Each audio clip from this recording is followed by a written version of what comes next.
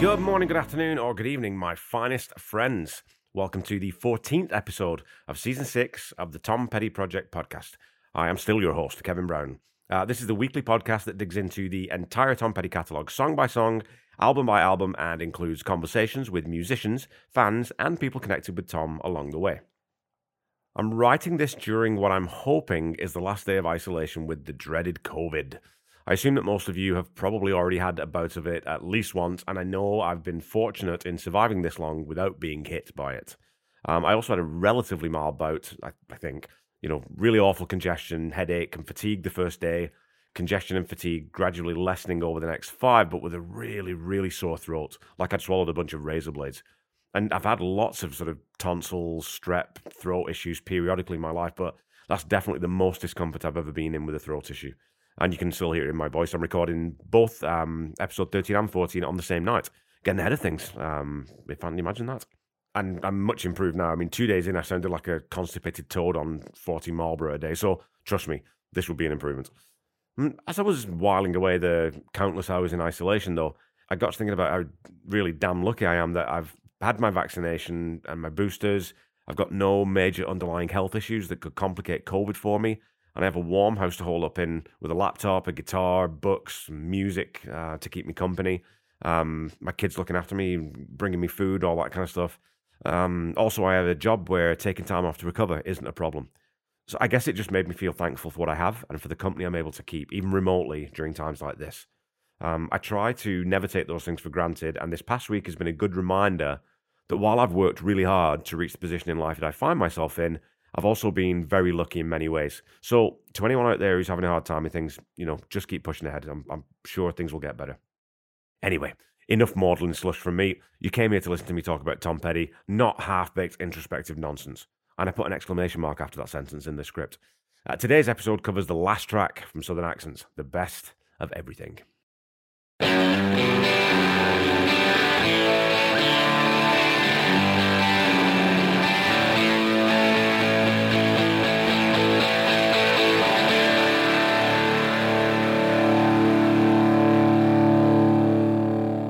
You wouldn't expect the name Robert De Niro to come up in a conversation about a Tom Petty song, but the song's place on Southern Accents probably owes a little to the 1982 Scorsese movie The King of Comedy that De Niro starred in.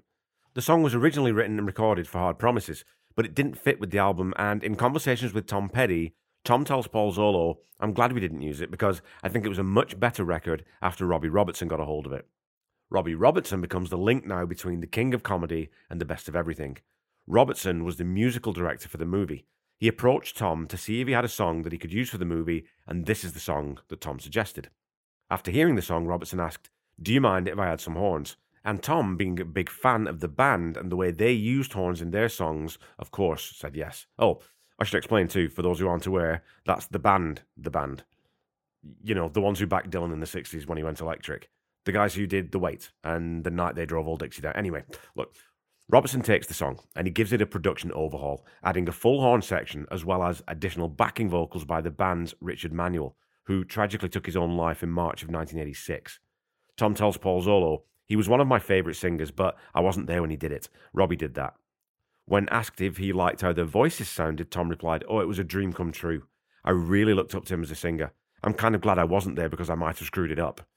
And this is a great reminder that even our heroes have their own heroes, and a certain amount of trepidation about working with them sometimes. Of course, that would all be blown out of the water in the very near future for Tom, but that's another story for another day. I suspect the song also wasn't included on Long After Dark, probably because of the horns and how different they would have sounded to the rest of the album, and I'd love to hear the original version that was recorded for Hard Promises. There is an alternate take included on American Treasure, but it retains the majority of Robertson's additions, while also including the extra verse that Robertson removed for the version that ended up included in the movie. Finally finding a home on the end of Southern Accents makes much more sonic sense, and it's a good album closer, in the vein of Louisiana Rain, with which it shares some similarities in terms of chord progression and structure. Maybe another reason to leave it off the album following Damn the Torpedoes, so it's not too samey-samey. Interestingly, the song didn't actually make it onto the soundtrack to the movie due to a dispute between Warner Brothers, who were releasing the soundtrack album for the film, and Backstreet/MCA, who the Heartbreakers were under contract to at the time. The song opens with a very delicate, arpeggiated keyboard and piano lead, over top of a gentle, ride cymbal percussive beat. The horn comes in to add a little flourish early on, and I suspect it's probably a French horn. I thought a trombone maybe at first, but it definitely isn't. It's a French horn or a flugelhorn or something like that. At least that's what I think from the tone. Straight away, one of the things I like about this song is that the first verse doesn't start in the root key, which is G. Instead, it moves up to the fourth note, a C chord, as the first bar of the verse comes in before dropping back down to the G. There's some bass too in this intro, but it's mixed way, way down low so the keyboards can take center stage. As the song moves through the first half of the verse, with this very stripped down arrangement, there's a slight build into the second half. Here we get a single kick drum beat from Stan and some tambourine added in, presumably by Jim Keltner, who is credited with adding percussion on this track. There's also another keyboard part, which sounds like a really trebly organ track, and I'm going to go out on a limb to guess that this was added by the band's Garth Hudson, in the studio by Robertson after the fact during those sessions. And it just fills out the space a little more and adds the gentle build into the chorus. Stan's rattling snare then slaps a very simple fill into the chorus, and we hear the full band come in. Worth noting that, as well as production from Robbie Robertson, the addition of several members of the band, though curiously not Robertson himself, as well as Jim Keltner, there's one player who wasn't part of the Heartbreakers at the time of the album's release, Ron Blair, who's laying down the bass. It makes sense once you realise that the song was written in 1980 at the latest, before Ron had left full-time. And one of the things that jumps right out at me as the first chorus starts is how good the drums and the bass sound. You can tell it's a different production style immediately, as that rhythm section is really present and really strong. It just sounds so much fuller than the rest of the album. It also sounds really joyful and at ease. It's not a tone filled with conflict or regret or danger. Throughout this first verse-chorus pair, and it's a long verse and a shorter chorus, Tom is in his crooner mode, not really leaning hard into any of his characters or different voicings. Like Insider, it's Tom singing with his most natural voice. He's painting a character, but letting the words rather than his voice evoke the imagery. You can really hear Richard Manuel's harmonies on lines like In the World, too. And it's such a distinctly different voice from Howie's, and again, a really good match with Tom's. We're a minute and a half into the song now, and head straight into a solo after that first chorus. Both Tom and Mike are credited with playing guitar on this one, but it's most definitely Mike playing the solo. And that initial lick really, really reminds me of something George Harrison would play, with the slide doing, very minimal work, but layering a soulful lead over the minor key changes. It just has that warm, cozy feeling that George could drop into a song when it was needed. Think about the slide melody he plays on My Sweet Lord, and you can hear echoes of it in Mike's note selection on this one. You can also hear the other guitar just following the chord progression, playing big open chords, slightly into the left channel, but the sonic space is really, really dominated by those horns, with the guitar cutting through. Everything then drops out, leaving that arpeggiated keyboard again with the addition of that other keyboard part, I think, that was added afterward. You also get some panned percussion with tambourine hits in the left channel and some side stick on the snare in the right, with that ride cymbal tapping away lightly behind it. There's not a ton of panning in this song to this point, but it just, in this section, it gives it a sense of width to drop back into after the wall of sound approach from the chorus. In the second half of the verse, the harmonies are brought back in, along with the horns adding fills, and Stan now playing around the kick and snare a little more. This brings us back into the big chorus again. The chorus repeats once before everything is dropped away to leave the twin vocals of Tom and Richard singing Whatever You Were. And then we hear again the bass, the drums, and the keys before a nice, tight rock finish. No fade, no extended outro, just a really, really clean ending to the track.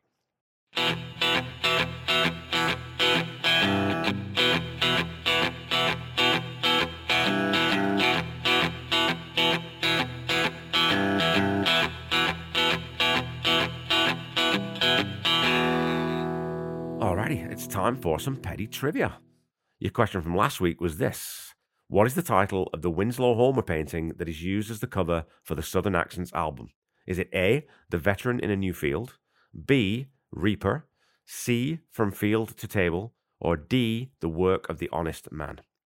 The answer is A, The Veteran in a New Field. Born in Boston, Massachusetts in 1821, Winslow Homer was an American landscape painter and illustrator best known for his marine subjects.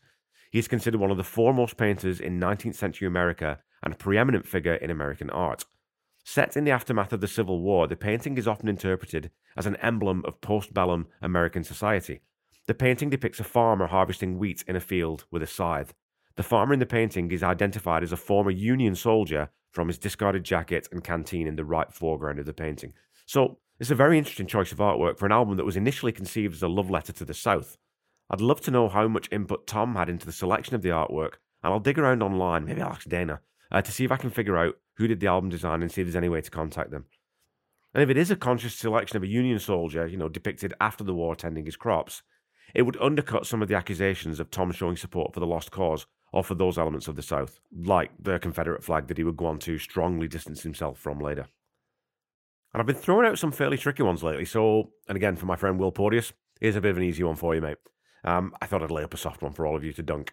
If you listen to all the episodes in this season, you'll definitely know this one. So, your question for this week is this. Which legendary artist covered the title track from Southern Accents in 1996? Was it A, Waylon Jennings, B, Willie Nelson, C, Johnny Cash, or D, Chris Christopherson?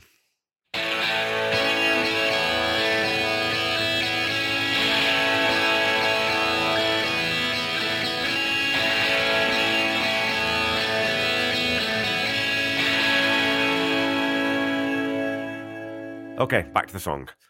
Lyrically, this one's basically a story song, really, right? It's another brilliant Tom Petty opener. She probably works in a restaurant. That's what her mama did. So that small town feel that he goes through now and again without really fleshing out all the parts of it. We get the sense that this is a fleeting situation, maybe an overheard conversation in a diner, or just an observation of someone the narrator knows peripherally, because we learn in the next couplet that sometimes she used to sing. As he ventures, maybe she sings in a nightclub. So it's that faraway, dreamy recollection that we're dropped into, where the picture is just very slightly out of focus, and we can't quite make out what's happening. No matter, whatever the deal is for this girl, the chorus shows that the narrator really hopes that it all works out. Wherever you are tonight, I wish you the best of everything in the world, and I hope you found whatever you were looking for. Such a beautiful, generous sentiment, and not one that's undercut with any darkness or any conditions, just a very real sense of wishing someone well. The second verse becomes a little more personal, and at the same time a little more nebulous. The first half is more pondering on the nature of life itself, and contains one of those top-shelf Petty gems. Yeah, the bad nights take forever, and the good nights don't ever seem to last. Again, that would be the hook for most people in this song. If I'd written that line, I'd have tried to form the whole song around it and get it repeated. It probably would have been the chorus. But here, Tom just throws it into a second verse like it's no big deal. We also hear the narrator reminisce about a past relationship that either failed or just ran its course. There's no bitterness or sadness in it. He sings, "Man, we never had the real thing, but sometimes we used to kiss, back when we didn't understand what we were caught up in." It almost has that nostalgic glow cast from a first love, that naivety of youth where you don't recognize that something is special, or that you'll one day think back on it with, great fondness. And again, despite not grabbing onto this experience with both hands, the narrator simply wishes the person in the other half of the story the best of everything. So gentle and so loving.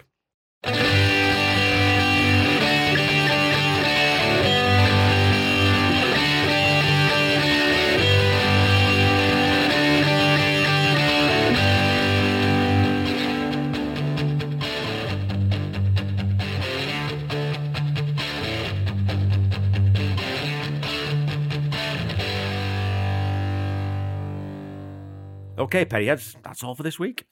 I love the sentiment and the tone of this track a ton. After what I always think of as the kind of the banality of Mary's New Car, this one finishes the album by wrapping you in a warm blanket and rocking you to sleep with a lullaby. You can sort of see why Tom thought of this song for Robbie Robertson, and with the addition of several of the band, plus that horn section, you really do get an early 70s band vibe from the track. It's a wonderfully poignant lyric without being schmaltzy or trite, and the 4 minutes clip along and are over before you know it. Tom tells Paul Zolo that Robertson actually cut a verse because it was, to quote, superfluous.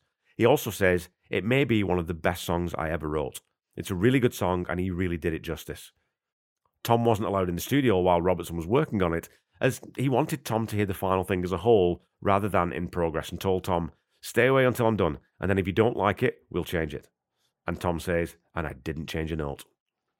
If there's one thing I'd change, it would be that horn line in the intro that's repeated at that part of the song, a couple more times. Again, I don't overly dislike it. I just think it's the only part of the song that feels a little, well, to quote Tom, a little superfluous. I think that section is so sort of simple and enjoyable that it doesn't need that accent necessarily, but it's, hey, it's not a bad thing. Again, I'm really splitting hairs and looking for something to sort of pick apart here. I wouldn't put this on the top shelf with Tom's very best, and obviously Tom would be connected to this song in a completely different way because of the people who ended up working on it. Imagine someone like Robbie Robertson wanting to work on one of your unreleased tracks at that point in your career. You'd bite their hand off, wouldn't you? I love the horns in the middle section, and I really like the production on this song to the point that I actually wonder what the album would have sounded like with production from Robbie Robertson for the whole project, especially if it had been that sort of Southern Accents project. My spidey senses tell me he would have found a way to cohere the more fragmented sounds and arrangements into something a little closer to a more natural sounding whole. For me, The Best of Everything is a strong closer. It's one of those gentle ballads that Tom became really adept at writing. So I'm going to give it a rock solid 7 out of 10. But I would say that without that lead line on the horns in that intro passage, and that's repeated a couple times more throughout the song, I'd probably bump it to an 8. There's just something about that sonically that I don't love it. It dates it slightly, I think. There's also a live version from the 1980 Damn the Torpedoes tour that includes the extra verse and is introduced by Tom as being a new song that hasn't been recorded yet. This version features the more traditional arrangement that you'd expect from the Heartbreakers, with Ben Mont playing an organ part that would essentially be replaced by the horns that Robbie Robertson included on the final mix. It also doesn't have that horn intro line and swings a little more toward that country line that, again, may have suited Southern accents. I'll leave a link to this performance in the episode notes so that you can give it a listen. Please continue to support humanitarian efforts in Ukraine. You can do that in all sorts of different ways, and I would urge you to do so if you do have the means. Again, as always, the link to the Red Cross donation page is in the episode notes, and I'll continue to leave that there until this crisis is over. The Tom Petty Project is a proud member of the Deep Dive Podcast Network. Go check them out on Twitter at Deep Dive Podnet, and you'll find my other podcast there, Seaside Pod Review, which is a podcast dedicated to the music of Queen. I'm sure you'll find something else you like in the network too. They're very good people doing wonderful work, and we're adding new members all the time. Don't forget to follow me on Facebook and Instagram at The Tom Petty Project and on Twitter at Tom Petty Project. You can also find me on YouTube at The Tom Petty Project. So follow, like, subscribe, do all those things, leave a review, leave a rating, I say this every week. You're sick of hearing it, aren't you? Anyway, keep talking to me on social media. That's one of the best parts of my day is when someone leaves me a note or a funny little quip or even better when someone sort of puts me on something I hadn't seen before, a different take or a live performance, whatever it might be. Don't forget that the Tom Petty Project is not affiliated with the Tom Petty Estate in any way, and when you're looking for Tom's music, please visit official streaming platforms, your Amazon Primes, your Apple Music, your Spotify's, all those places. And you know what? Hey, go to your local record store and buy a record. Go buy a CD, go buy a tape cassette. Go buy music. Music on things that you put into something else to listen to. It's a good thing. You should do this more, people. Don't forget to go check out the Tom Petty Nation and Tom Petty Fans Forever groups on Facebook if you're not already a member. They're wonderful fan communities, and they're well worth hanging out in. If you're looking for merchandise, of course, go to tompetty.com. And if you want sort of unofficial merchandise or stuff that's not branded Petty as such, but is sort of designed in homage to some of the things that Tom said or wrote or the situations that he and the band got into, you can head over to tompettyproject.com and you can find my store there. Until we meet again next week, keep listening to and sharing Tom's music. Try to be kind. Try to say I love you to someone at least once a day. Stay safe and healthy, and I'll be back with you next week to share with you my conversation with Michael Washburn, the author of the 33 1/3 book that covers Southern accents. Bye-bye.